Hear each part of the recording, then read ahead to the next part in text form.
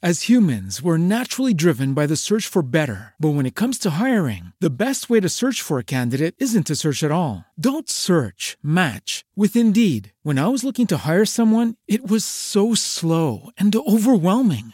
I wish I had used Indeed. If you need to hire, you need Indeed. Indeed is your matching and hiring platform with over 350 million global monthly visitors, according to Indeed data, and a matching engine that helps you find quality candidates fast. Ditch the busy work. Use Indeed for scheduling, screening, and messaging so you can connect with candidates faster. And Indeed doesn't just help you hire faster. 93% of employers agree Indeed delivers the highest quality matches compared to other job sites, according to a recent Indeed survey. And listeners of this show will get a $75 sponsored job credit to get your jobs more visibility at Indeed.com/podcast. That's Indeed.com/podcast. Terms and conditions apply.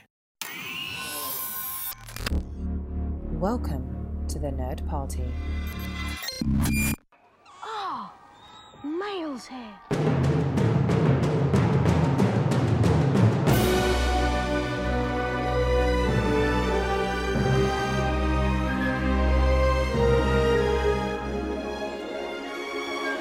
Your Owl Post for the week is freshly delivered, and I am just one of the hosts here, Matthew Rushing, and with me, as she is every single week, the incredibly talented and just wonderfully funny Drea Kaufman, who had me in stitches right before we started recording.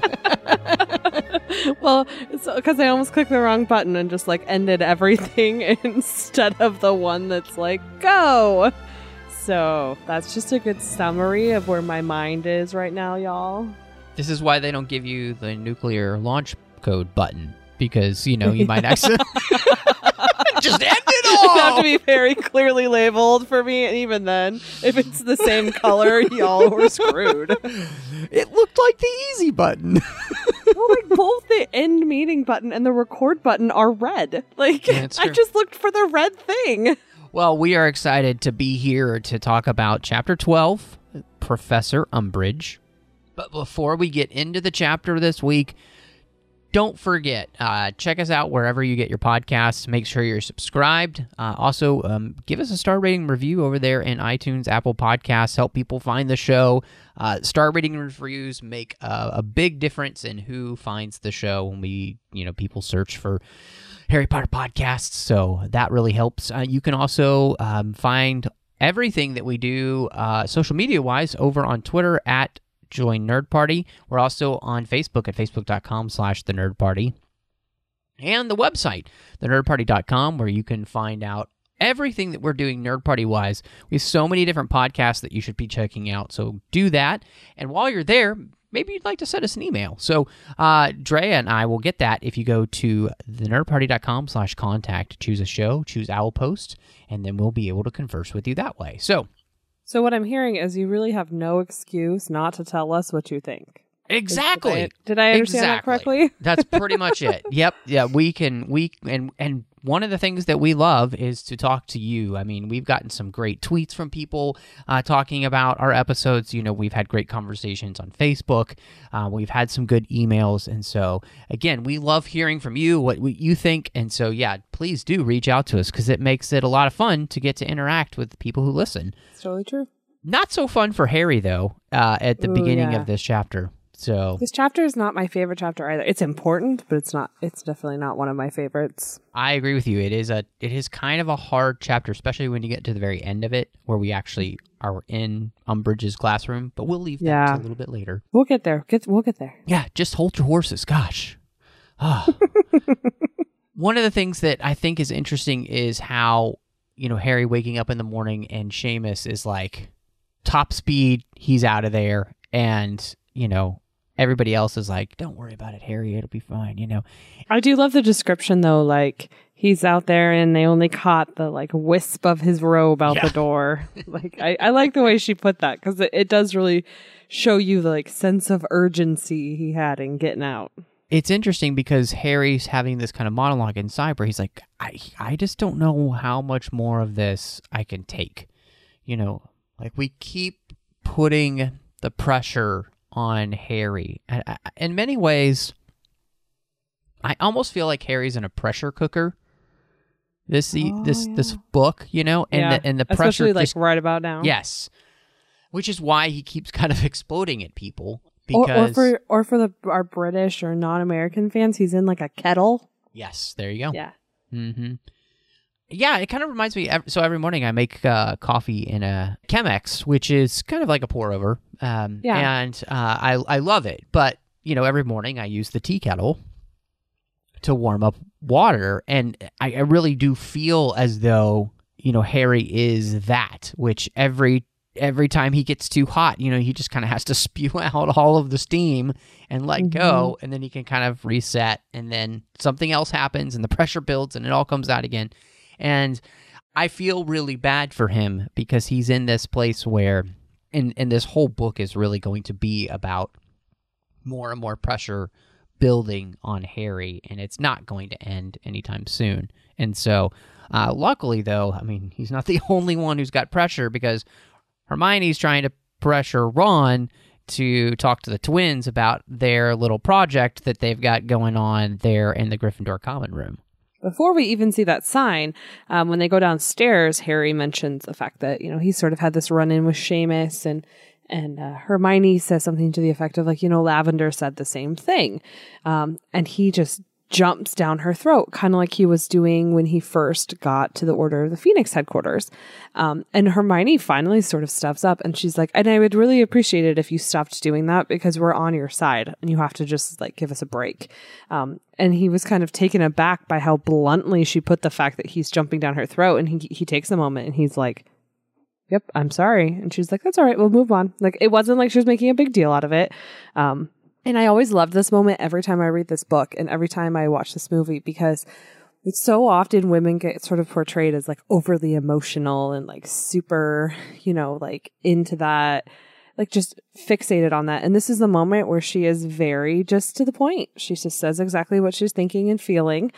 And Harry's the emotional one. And it's kind of a turn on like what you'd think of in gender roles where she should be really hurt by it. And really, she's just being very matter of fact. Like, I've had enough. Please just stop. We're good to go.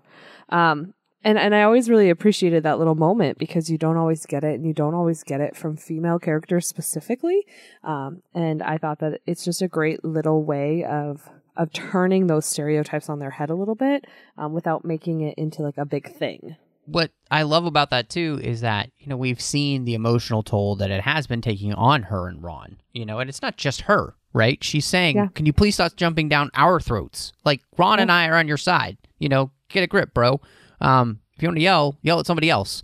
And I think that almost verbatim. That's the modern interpretation. Yeah, pretty much. Get a grip, bro. Yeah. Simmer down, bro. What I really love, though, is that she ties this into the conversation that we had last week about the way that this is exactly what Voldemort wants. He wants people fighting. He wants this infighting. He wants this discord. He wants this enmity. And that this is exactly what Dumbledore had been talking about and what the Sorting Hat was saying, is that if we're not united, we're going to, you know, be screwed. And Ron and Harry are just like, yeah, we're, you know, if that means we're going to get, you know, all chummy with the Slytherins, that ain't ever going to happen. And Hermione's like, look, we either do this or we're going to be in real trouble. And I think I just love the fact that this book thematically, she's really building that into things here. And the fact that within the first few chapters here of us being back at Hogwarts, we're already seeing exactly that. And it's a little bit scary to see that. How easy it is to disrupt that. And the moment that they have between, you know, Ron and Hermione have here where, don't you remember Dumbledore said last year and, you know, what the Sorting Hat told us this year? And he's like, how do you remember these things? And she's just like, he's like kind of in awe of her. And she's like, I pay attention, and just like moves on and totally doesn't see it at all. And it's just like a little moment where you're just seeing the admiration he has for her and how important her role is in the Trinity. And, you know, she remembers these things and everyone else is like, I don't know how you do it. And she's just like, it's not a big deal. But, you know, honestly, that is a talent she has. And it is something that some people just have a really great memory and others have a terrible memory.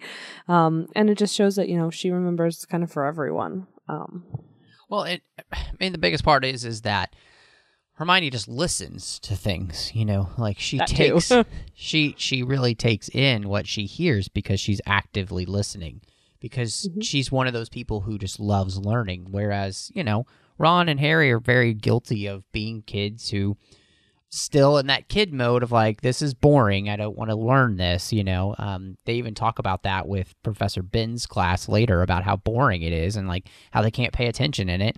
And Hermione's like, you could if you wanted to, and they're like, no, not really. And so Hermione does have this basic, almost this superpower, and it's not really a superpower, it's just the fact that she cares to learn whatever it is. So, the boys don't have that at the moment with some things. And so, Hermione is very important to this trinity. Yeah, and then we get her natural Hermione-ness peeking out and her wanting to chastise the twins for posting in the common room for testers for their little treats or their joke shop that they are working on. Well, and I just kind of love that because Ron wants no part of that. And, Hermione's like, it's our job. We're prefects. This is what we're supposed to stop this kind of thing. And I just love how this whole chapter, Ron's pretty much doing all he can to get out of that, which is classic Ron. It is really funny. And I do love that Hermione's like, it's just matter of fact that this is what we do. And he's like, ugh. But he doesn't say no, and he doesn't say anything against it. And that later on in the chapter, when she kind of calls them on it, he's just like, I have no part in this. I am not here. I am not saying I am not involved, And I think part of that's because it's his brothers, and he, there's a part of him that probably doesn't want to risk upsetting them the way that he's sort of already lost contact with Percy and things like that. We hear a little bit more about how the twins feel about that as well. But I do love that there's a part of him that just wants to avoid the responsibility. And then there's really a part of me that does think he is trying, he's trying to preserve something that, he's a little afraid to lose. He never thought he would lose part of his family, and he did. So I think there's a part of him that's just being cautious about that. And then there's the part of him that like, why were you made a prefect? You were never going to challenge something that you like, even if it's against school rules. So it'll be interesting to see how he sort of handles that. The other thing that I think is really fascinating is a little bit later in the chapter and just kind of connected with this storyline is the fact that they have a talk with the twins, and the twins are talking about, because they're discussing the owls, the ordinary wizarding level tests that they have to take this term. And the fact that they're not even sure if they're going to be back for their 7th year because they think they might open a joke shop, which brings back up the subject of where they're getting this money. And Harry is just like, I can't change the topic fast enough, because puts him in a really awkward position. But out of that, we learned 2 really interesting things. One, school is going to suck this year for these kids in this 5th year. And 2, the twins have more money than people realize they have. Well, and I actually really like this mechanism she has of like testing, right? This sort of standardized wizarding testing. It makes it really relatable. And I really love that the names that she gives her assessments, the owls, and the twins were talking about the next year's tests of the newts. I think it's just so clever, and really, it's just cute. And it makes the situation all that more relatable for anybody who has had to endure standardized testing of any sort, how difficult and strenuous and just ridiculous it can be. Well, and I really liked that too. I think you bring up something that's really interesting because, the owls here are also linked to where the kids will go next in terms of what they'll do in the last 2 years, but also what they will do possibly job-wise, which is really fascinating. We are really, what I think is neat here about Hogwarts is that Hogwarts is, and it seems like the wizarding education here is very much set up to be not just this theoretical place, right? It's a very practical place where we are preparing students for what comes next, which will come into play when we get to the very end of the chapter and what Dolores Umbridge is talking about. So there's this real sense here, though, that what they do this year really affects the rest of their future. And I think I would also be really interested along those lines of anyone who has attended primary or grade school in like Great Britain or France or something, if sort of career aptitude or long-term career planning is a part of the sort of like education system. Is this something she's pulling from the real world and is commonplace there? Or because I think that there's a thought that it should be a commonplace here in the United States, but it's definitely not a focus and it's definitely overlooked. And there's no sort of like planning done in that. You're sort of left to your own devices. So I'm just curious if that happens over there, especially in like a boarding school or something like that. Do they sort of help you determine career path or assess how, what classes you should take based on, aptitude in previous classes or what? So if anyone out there has that experience, I would actually be really, really interested to hear about that. So just a side note. No, I totally agree. I think that would be really cool, especially since there's a short conversation that does happen with Ron and Harry in this chapter about what they might want to do after school. Mm-hmm. And Ron thinks it would be kind of cool and he would like to be an Auror, and Harry's like, yeah, that would be cool, which, kind of brings back the whole idea of what Moody brought up last year, or the not Moody brought up to Harry. Not Moody. Yeah. Not Moody. And I thought that was a really nice tie again to the last book. So, this whole thing, that this chapter has a lot of nice flow to it in the sense that a lot of different parts of the chapter play together. And, kind of going a little bit backwards, but, as they're having breakfast, Hermione has the Daily Prophet delivered, and the guys are like, why are you reading that? And she's like, it's best to know what our enemy is saying. And the best way to do that is to read what they're saying in the newspaper. And I just thought that, Hermione, again, really shows how smart she is. Because it is the best way to know the enemy, which is, or just the best way to know anybody. Read what they think, or listen to what they think. Yeah. And I think that's the thing that, again, we were kind of talking about earlier. This is Hermione's kind of superpower, her ability to do this. Yeah, I think Hermione is, if you look at all of three of them, for me, Hermione is the most dangerous one. She seems to be most aware of how to fight, be it socially or, that sort of thing. Like, she is aware of what you need to do to be successful in this sort of like, it's a little scary how young she is and how comfortable she is with sort of warfare tactics and enemies and things like that. She's the dangerous one in my mind, and maybe not just because I want her to be like the super dangerous Nikita, but I do think there's something to be said about the threat that she poses. That I think she's always kind of underestimated because she's this studious girl, but really she is someone that followers of Voldemort should probably be looking out for more than they are.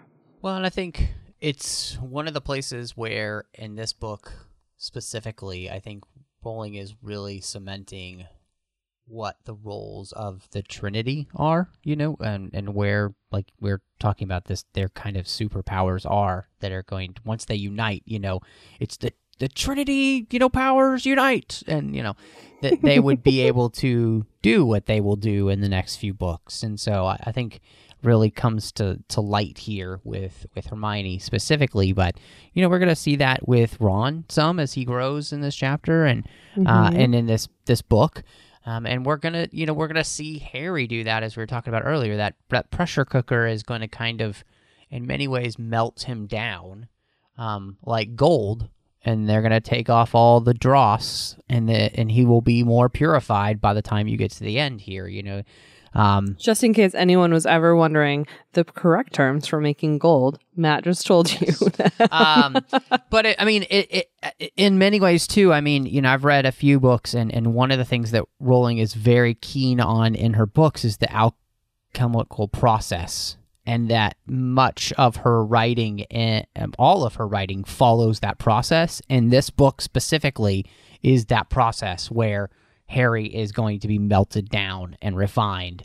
And that's why this book is so difficult for him, because he is being heated up to allow a lot of those impurities and a lot of those frustrations. And really what it is it's a lot of those lingering underlying psychological issues to finally surface from all that's happened to him so that he can deal with them and be able to move forward. Because if he doesn't, there will be no way that Harry would be able to legitimately, psychologically deal with what is going to come next. Or even just to believe what he is going through and how he goes through it. If we don't get to see and we're not subjected to the awkward and uncomfortable process, we don't buy it. And I know you and I were talking about that the last time we recorded sort of off air because we didn't want to do any spoilers, and we definitely talked a few spoilers. But I definitely think that if he isn't subjected to some of the awkwardness that this chapter itself and subsequent chapters going forward have, then no one's going to buy. No one's going to care why he's the hero or buy that he's the hero. It makes it not as believable, but to add that element of realism to it and to make it so that you believe he's a person and you want him to be successful, you have to sort of throw him in the frying pan and cook him up and hope that he comes out, tastier on the other end. So I'm hungry, if you can't tell. I feel bad for Harry because, he keeps having these awkward moments with Cho. And this one is not awkward on his part, but it's made awkward by Ron because she's wearing a specific Quidditch badge, Quidditch team's badge.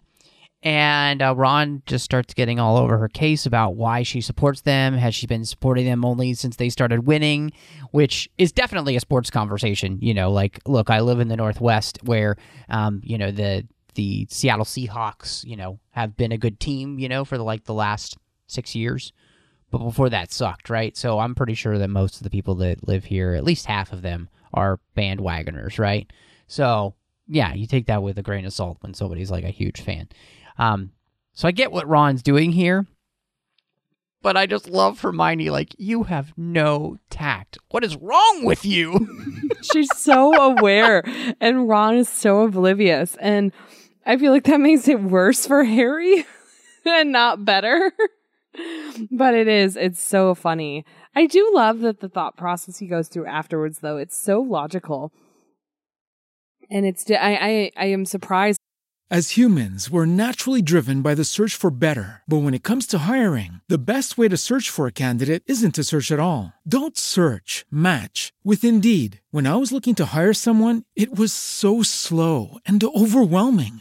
I wish I had used Indeed. If you need to hire, you need Indeed. Indeed is your matching and hiring platform with over 350 million global monthly visitors, according to Indeed data, and a matching engine that helps you find quality candidates fast. Ditch the busy work. Use Indeed for scheduling, screening, and messaging so you can connect with candidates faster. And Indeed doesn't just help you hire faster. 93% of employers agree Indeed delivers the highest quality matches compared to other job sites, according to a recent Indeed survey. And listeners of this show will get a $75 sponsored job credit to get your jobs more visibility at Indeed.com/podcast. That's Indeed.com/podcast. Terms and conditions apply. He can think kind of this clearly, even with everything going on. But, he rationalizes through this. She could be mad at me. She could easily be someone with those who are kind of against me and don't believe me. I mean, I came out of the forest and her boyfriend didn't. But she's come to me now twice in 2 days and didn't seem to be upset. So, that must mean something. And I love this rationalization he goes through and the fact that it just makes him feel just a little bit better. In the long run of that, that's kind of the highlight of his day. And I think anybody who's sort of felt that in high school or even older can totally relate to how that would be the highlight of your day. I love that. I just love that he's she could really hate me because she could think I'm responsible for Cedric's death, but apparently she doesn't hate me, and she's talked to me twice. So, yeah, I just, like you said, it's so funny that, and I think this is actually Harry's superpower. Harry does, strangely, have the ability to be utterly rational and thoughtful about things and really think things through in a way that most kids his age don't.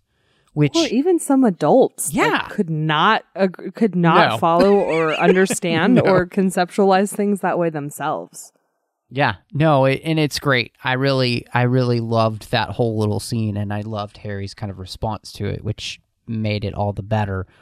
We do, at this point of the chapter, we start going through the different classes. They have potions first, which turns out to be awful because Snape is awful to Harry again, which Hermione's like, that was just so unfair. And I love Harry's like, yeah, when has Snape ever been fair to me?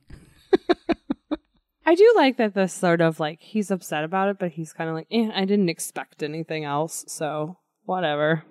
Well, and then it starts this moment where Ron and Hermione just start bickering back and forth, and Harry's just like, guys, shut up. I can't even hear myself think. And he just like kind of blows up at them again and leaves them. And I love the moment where... But it's different, right? It's different this time. He doesn't just snap at them for something that they're not doing. He's legitimately just frustrated. And the fact that they're arguing doesn't help him be less frustrated. Yes. So he sort of snaps at them and is like, I really wish you guys would just stop arguing because I cannot take it anymore. And he has his kind of brutally honest moment with them where he just tells them, like, you guys have to stop fighting. And I am out. And he kind of storms off, like similar to how Hermione told him this morning, you have to stop snapping at us. And it's nice just to know that they have the kind of relationship where they can just be super bluntly honest with each other and nobody takes it personally. When they get to their divination class, Ron and Harry are still taking that. Hermione is not. And he's like, Hermione and I have stopped arguing, but she thinks it would be nice if you start taking your temper out on us. And he's like, Harry's such the, and he's like, hey, just a message, but I reckon she's right because it's not our fault how people treat you. And then he tries to say something again, and then Trelawney breaks in. But I think, it's a moment where, as difficult it is for Harry to deal with these emotions, his friends calling him out, and I think rightly so in the sense of, we don't deserve to be treated this way, and would you please stop treating us this way? Like, they're not angry at Harry. They understand what's going on with him. They understand the frustration he's having. Right? They're very understanding, but they're also not willing to take less than they deserve from their friend. And I think it's such a great lesson. Like, you should not let people treat you badly just because they're having a hard time. It's not excusable. Right. Their actions are not justified by what they're going through. Like, he, just because he's having a tough day, they empathize with that, but that doesn't give him the right to treat them that way. And it's a learning lesson kind of for all of them. But it's a powerful lesson on healthy relationships that we don't often get to see. Yeah, no, absolutely. I do feel bad. I do love divination class every time. I was just about to say that. I do love divination and how just totally not serious they take this class. Every time we see it, we saw it last book when they started talking about tea leaves, and they always made jokes about it. And this time they have this assignment to analyze each other's dreams, and Harry's dreams are very vivid and very specific and a little unsettling. So he really doesn't want to share those in the setting. So I love that when Ron says something about like, oh, I see myself playing Quidditch. He's like, what do you think it means? He goes, maybe that you'll be eaten by like a giant marshmallow. Yes. I just died. Because I love how she talks about this and just the absolute ridiculous nature of their reasoning that they come up with. And they get an assignment to do a monthly dream journal, which we learn as they're sort of recanting all of their homework assignments. But I love that she drops... Which is a lot of homework assignments. Which does sound like a lot of homework assignments. I don't miss being in high school. But she mentions that they have to do a month-long dream journal, and it actually will come up and become a pretty important part of this book, even though it seems like sort of an asinine assignment. Yeah.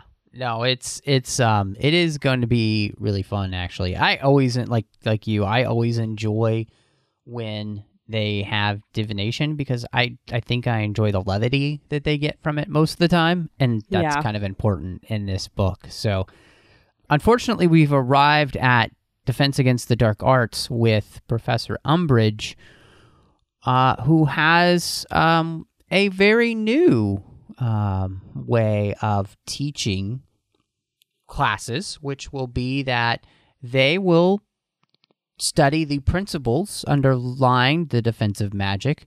They're going to learn to recognize the situations in which that defensive magic could be legally used, and then placing the use of defensive magic in the context for practical use, which means they're not going to do shirt in this class or learn shirt in this class. But I love that their response is like, what the fork? Like, it is exactly that. Why is this like, and nobody is taking it. Like, no one is accepting it. Everyone is challenging it, including Hermione and Dean Thompson. And like, it's surprising the people who are speaking up, because you expect Harry to be upset about this. You sort of expect Ron to be upset about this, right? But the sheer number and of who she has speaking out, you know that this speaks to a greater issue just than like Harry being angry about things, right? Like they are genuinely concerned. Especially, was it Pavarti who was like, wait, so you're telling me the first time I get to use this spell is during my test? You're testing me on it, but the first time I get to actually cast it is during my assessment.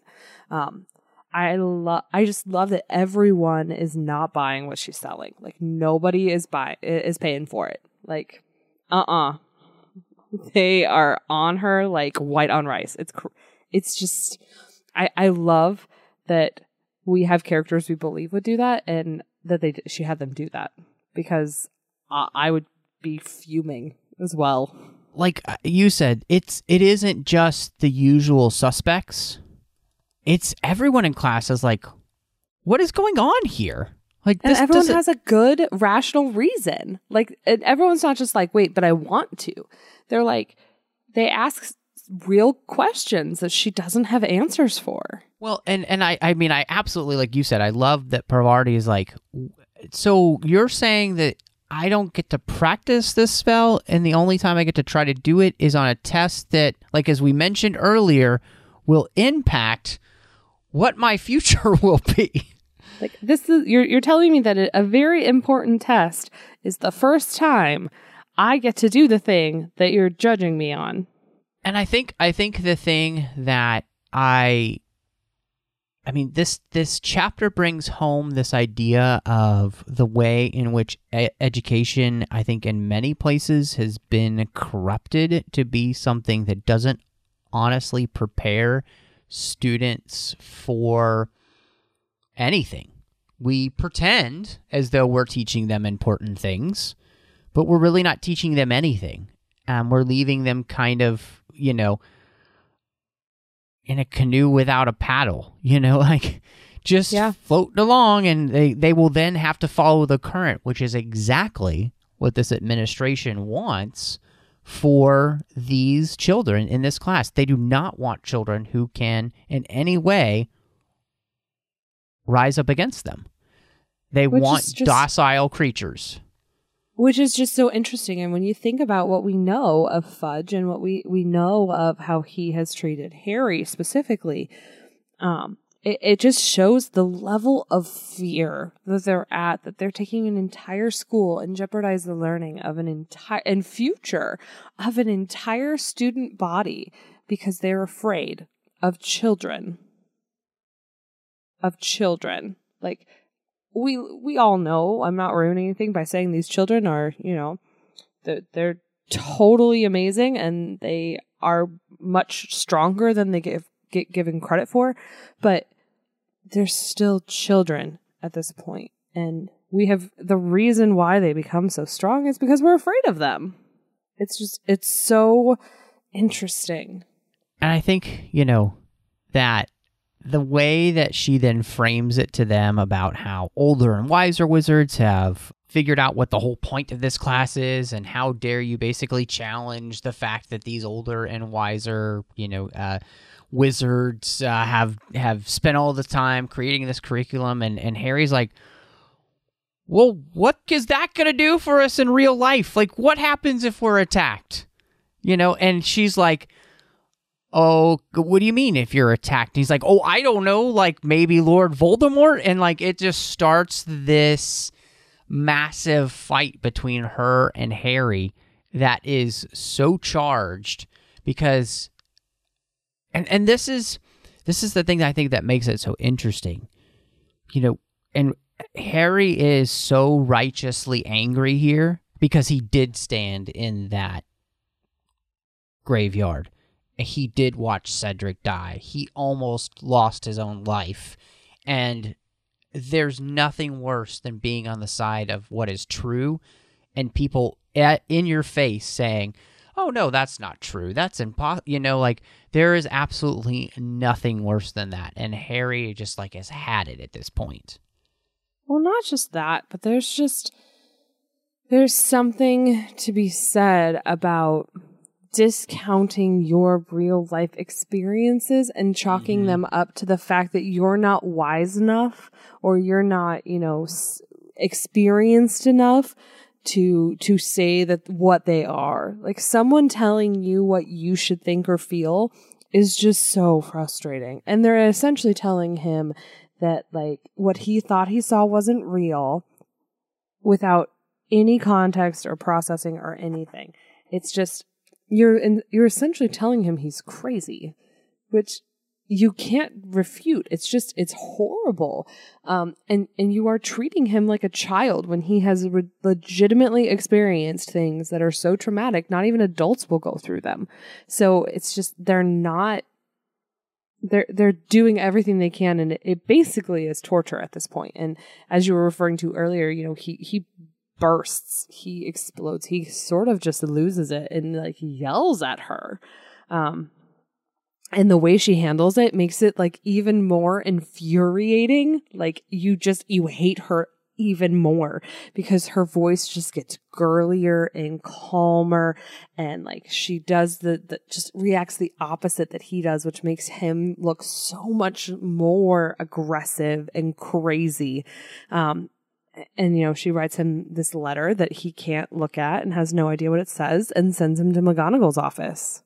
The thing that I thought that she did, which just truly disgusts me, is when she says, Cedric's death was an accident. Tragic accident. Yeah.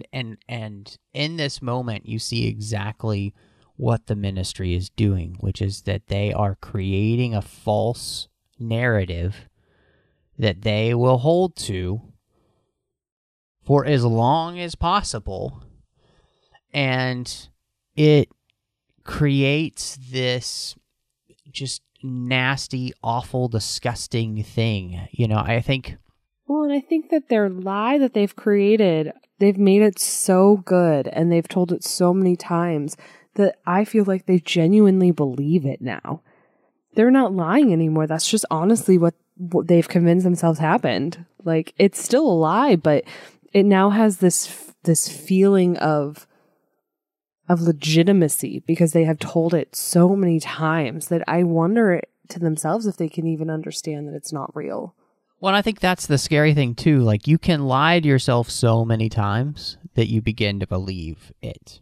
And I think that's the thing that is truly kind of scary here, is this fact that these people are so want to fool themselves that they truly believe their own propaganda.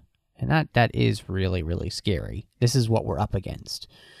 I have to say, if you didn't love McGonagall before this, you gotta love McGonagall I now. sure hope you love her now, yeah. I love this. I love that she has this moment where he goes in and he's not really sure what to expect, but he's kind of terrified, even though he's just still angry.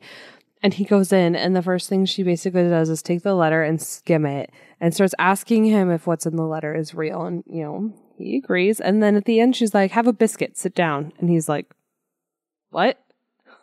Like, it just throws him off. And he's like, wait, what? She's like, have a biscuit and sit down. And like, she's calm. She's clearly not happy, but like, she's not angry. And you're like, what is happening?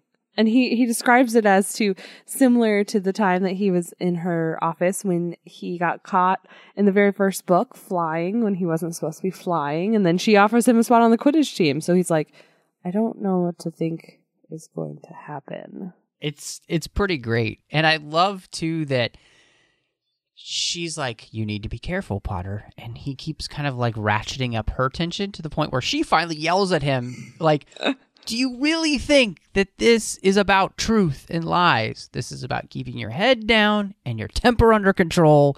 And that she's like, did you not hear Dolores's speech?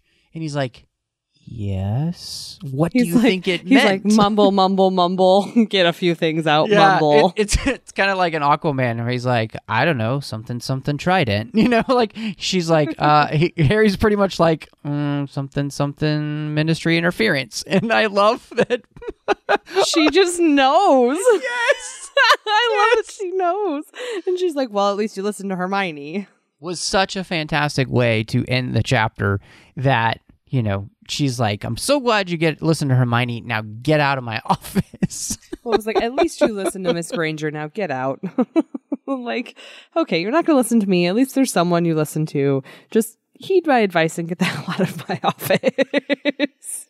Well, and I just love, I mean, because this is one of the moments where you really see the way McGonagall cares for Harry, I think. I think this is one of those moments where you see the extra care that she's taking with him. And I think she understands in many ways the hard time that he's going through. But she also has, I love her because she also has her own limits of patience. She's not quite as patient as Dumbledore. And, you know, after so many years of dealing with kids, even more years now, if we're taking into account what we know from Fantastic Beasts, just listen and get out. Like, it's great, which is very much like, you know, when your mom used to get mad at you and be like, okay, fine, just get out. I do like, though, that it has a motherly quality, you know, like we have Molly as a motherly character, but this is kind of a different motherly feeling, right? This is not a overly protective or overly sensitive kind of maternal instinct. This is more of a tough love maternal instinct that she looks out for him and cares for him, but isn't sort of overly emotional or invested in it. And you know, giving him guidance and hoping that he listens to the guidance and understands that this is bigger than himself. And that she's providing this sort of guidance that he gets. But yeah, I love that she sort of has her limits and snaps a little bit. And it's just like, I would totally do that. I'd be like, are you listening? Get out. Like, it's great. And that's, you know, one of the moments that you gotta love McGonagall. But it's a warning that there is more going on here than meets the eye. And we're just hearing time and time again how different of a climate and an environment we're in now than even, say, a whole book ago. This is definitely the tipping point for everything. And you know, this is her, if there was ever any doubt as to sort of her being involved in the Order of the Phoenix, ever since we sort of saw her come through the room and leave, you know, this is just more evidence that they need to be careful on what they're doing. I loved it, though. She is by far one of my favorite characters in everything. Yeah, I'm really interested, you know, because, you know, next week we have some detention with Dolores coming up, so that should be an interesting chapter for us to get to. But before we dive into that delightful chapter, Drea, where can people find you if they want to catch up with you about all things Harry Potter, all things going on with all of these days, and all things how much we love McGonagall? You can find me on Twitter at PCFCheck or on Instagram at Drea Kaufman, and it's COFFMAN. And you can find me on Twitter and Instagram and Letterboxd and Tumblr, all under the name Matt Rushing 02. I'm here in the network doing Aggressive Negotiations with John Mills. Every week we talk about a new Star Wars topic that we've been thinking about. It's a lot of fun. I hope you check it out. In fact, we are hitting episode 150 as this episode drops of that show. Woo! So yeah, not bad. And then I'm over on the Trek FM network. I do a couple of shows there. One is called The Orb with Chris Jones, talking about Star Trek Deep Space Nine. And then I'm also doing the 602 Club with Chrissy Morris, as we talk all about the fandoms we love that don't have anything to do with Star Trek, because there are so many fandoms to love. So make sure you check that out. And then last but not least, you can find me doing a show called Cinema Stories, and I do that with my good friend Courtney, as we talk about films through the lens of faith. But thank you so much for checking your Outpost. Mischief managed.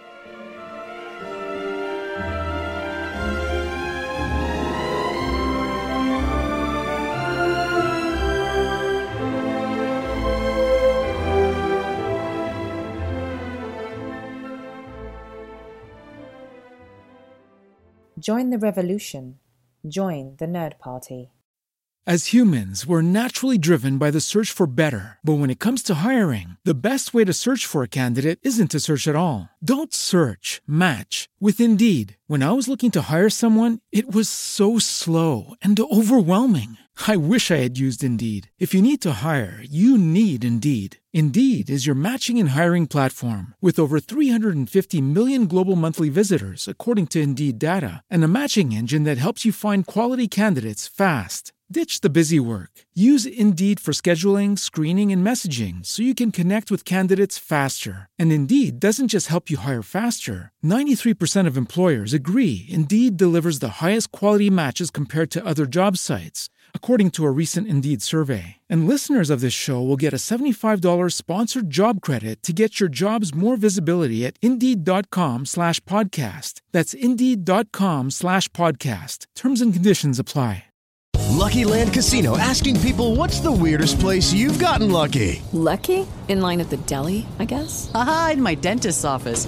More than once, actually. Do I have to say? Yes, you do. In the car before my kids' PTA meeting. Really? Yes. Excuse me, what's the weirdest place you've gotten lucky? I never win and tell. Well, there you have it. You can get lucky anywhere, playing at LuckyLandSlots.com. Play for free right now. Are you feeling lucky? No purchase necessary. Void where prohibited by law. 18+. Terms and conditions apply. See website for details.